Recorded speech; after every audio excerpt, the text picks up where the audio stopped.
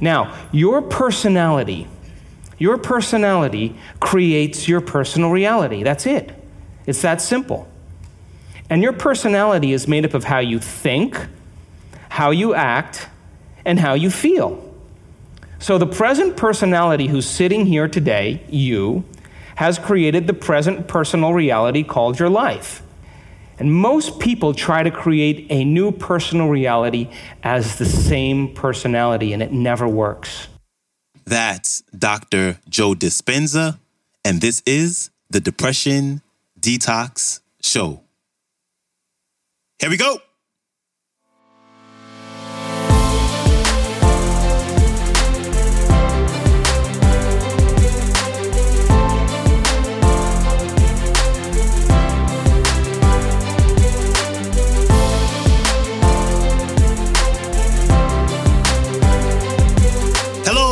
And welcome back to the Depression Detox Show, where we share ideas and stories to change your relationship with depression. I'm your host, Malik Josephs. We have one of the top teachers of the brain and mind on our show today. I've been a huge fan of his work, and he's here today to continue this week's topic of the week, which is all about the mind, by picking up right where Bob Proctor left off on Monday's episode to talk all about how we can break the habit of being ourselves. Here's Dr. Joe Dispenza. Enjoy.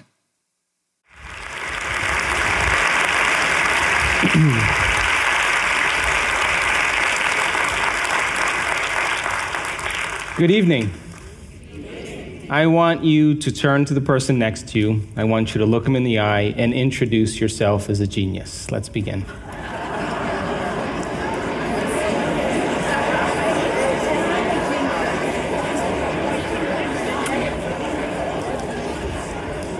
Now, geniuses,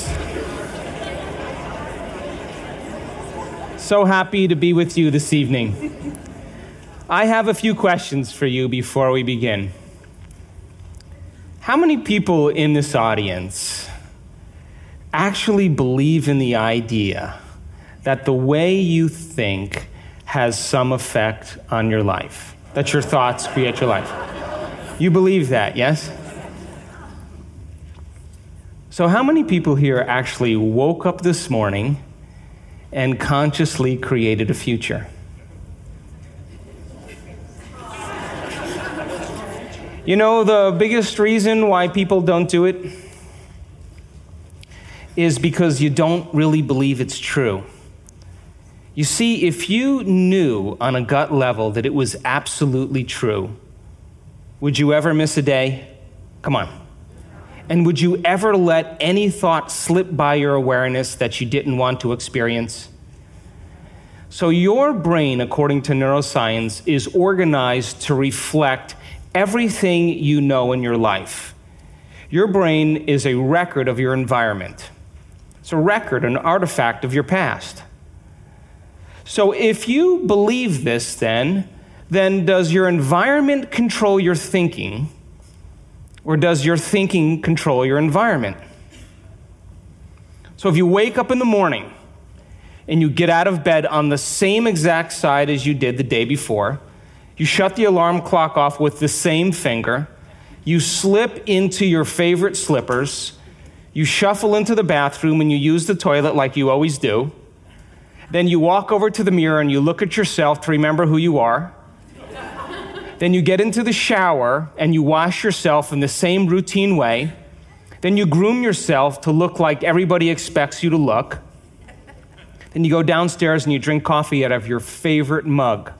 Then you drive to work the same way as you did the day before. You see the same people that push the same emotional buttons. You do the exact thing that you know how to do and you memorize and can do so well that you're an expert at. Then you hurry up and rush home so you can hurry up and check your emails, so you could hurry up and go to bed, so you can hurry up and do it all over again. Now, here's my question. Did your brain change at all that day? We could say that you were thinking the same thoughts, performing the same actions, that create the same experiences, that produce the same emotions, but secretly expecting something to change in your life. Would you agree? Yes. So then, As the environment turns on different circuits in your brain, you begin to think equal to your environment.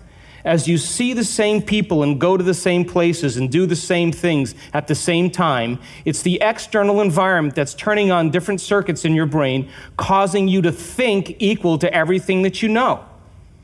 And as long as you think equal to everything that's familiar or known to you, what do you keep creating more of? Same life. Now, the quantum law is still applying to you.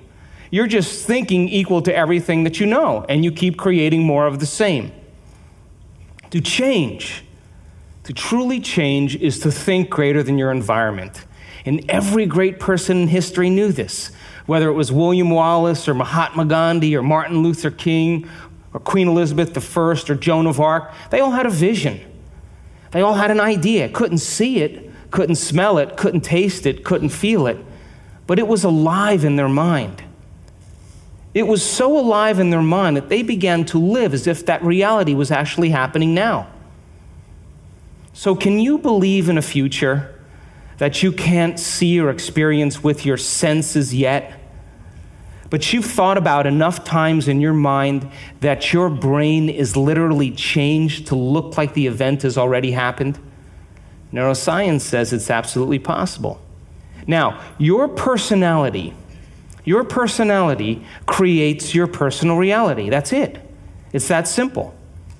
And your personality is made up of how you think, how you act, and how you feel.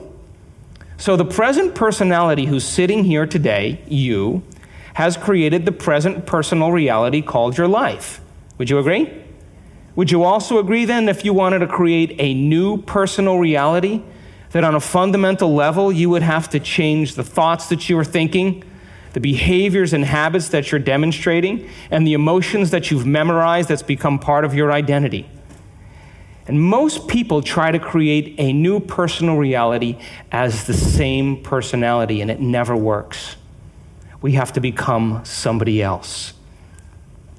So then, as you keep thinking the same thoughts, performing the same actions, and living by the same experiences that produce the same emotions, there's a principle in neuroscience that says nerve cells that fire together wire together. And if you keep repeating the same states of mind and body over and over again, your brain begins to fire in the same sequences, in the same patterns and same combinations. And whenever you make your brain work in a certain way, that's called mind. Mind is the brain in action.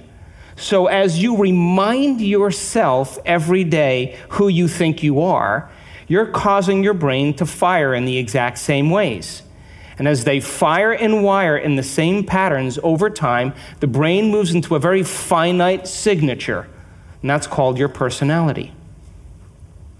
Now, that box in your brain isn't literally a box, but it's the most commonly wired, neurologically fired programs that run redundantly because we keep doing the same things over and over again. To change your mind, then, is to make the brain work in new sequences and new patterns and new combinations, to begin to make the brain work differently. And the one ingredient that allows us to do that is knowledge or information. Because every time you learn something new, you make a new connection in your brain. That's what learning is. Learning is forging new connections. Remembering is maintaining or sustaining those connections. So now, every time you have a thought, you make a chemical. And if you have a great thought or an unlimited thought or a joyful thought, you turn on a set of circuits in your brain that fires in a very specific sequence, pattern, and combination that produces a level of mind that turns on another part of the brain that makes a chemical for you to begin to feel exactly the way you were just thinking, great or unlimited or joyful. Now, if you have a negative thought or an unhappy thought or a self-depreciating thought, you turn on a different set of circuits and a different combination, a different sequence, and a different pattern that produces a different level of mind. And the brain then begins to make a different batch of chemicals that signals the body for you to begin to feel exactly the way you were just thinking, negative or unhappy or unworthy. So the moment you begin to feel the way you think, because the brain is in constant communication with your body, you begin to think the way you feel, which makes more chemicals for you to feel the way you think, And then you think the way you feel, and then you feel the way you think, and then you think the way you feel. And some people do this for 20 or 30 or 40 years. Now, the redundancy of that cycle over time creates what I call a state of being. And a state of being is when your mind and body are working together, or your thoughts and feelings are aligned to a concept. So thoughts are the language of the brain, and feelings are the language of the body. And as people get caught in this cycle of thinking and feeling and feeling and thinking, over time, they condition their body to memorize that emotion as well as the conscious mind. And whenever the body knows as well as the mind, that's called a habit. A habit is when your body is the mind. Now, 95% of who you are by the time you're 35 years old is a set of memorized behaviors, a set of emotional reactions, beliefs, perceptions, attitudes that run just like a computer program. So 5% of your conscious mind begins to work against 95% of what you've memorized. So the person wants to think positively, but they're feeling negatively. They want to create their dream board, and put up their future life, but they feel unworthy. That's mind and body in opposition. We have to recondition the body to a new mind. So how many people here know someone who's memorized suffering? Doesn't have to be you, it could be anybody.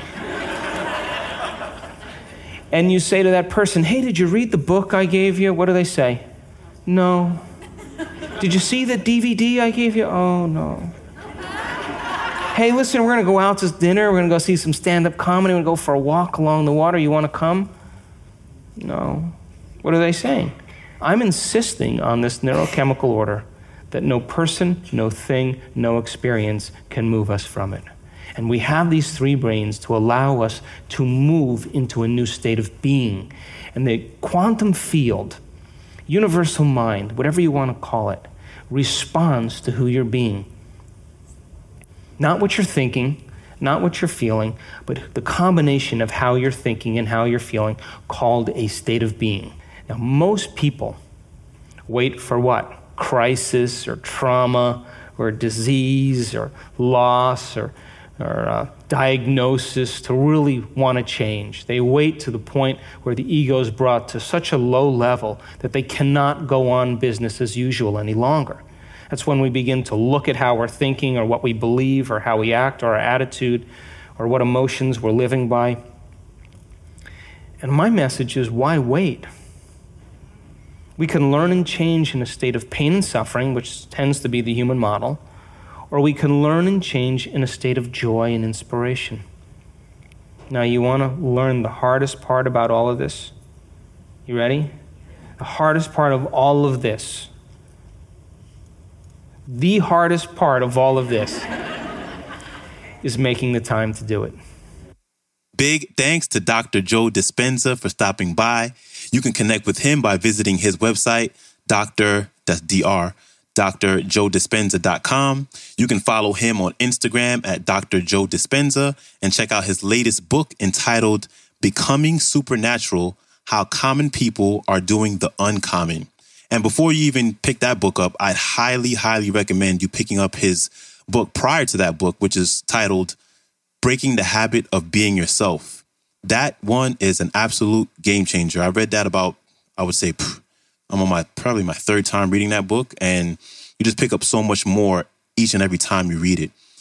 He also has tons of live workshops and online workshops that you can attend all year round, so you can check that out on his website as well. And I'll leave links to all that I just mentioned, along with the link to the entire talk today. And when you get a chance, please follow the show on Spotify podcast, share it, or subscribe on your favorite podcast player app. And I will see you back here for Friday's episode, where we have Marissa Peer back on the show to continue with this week's topic. So, until then, stay strong. Later.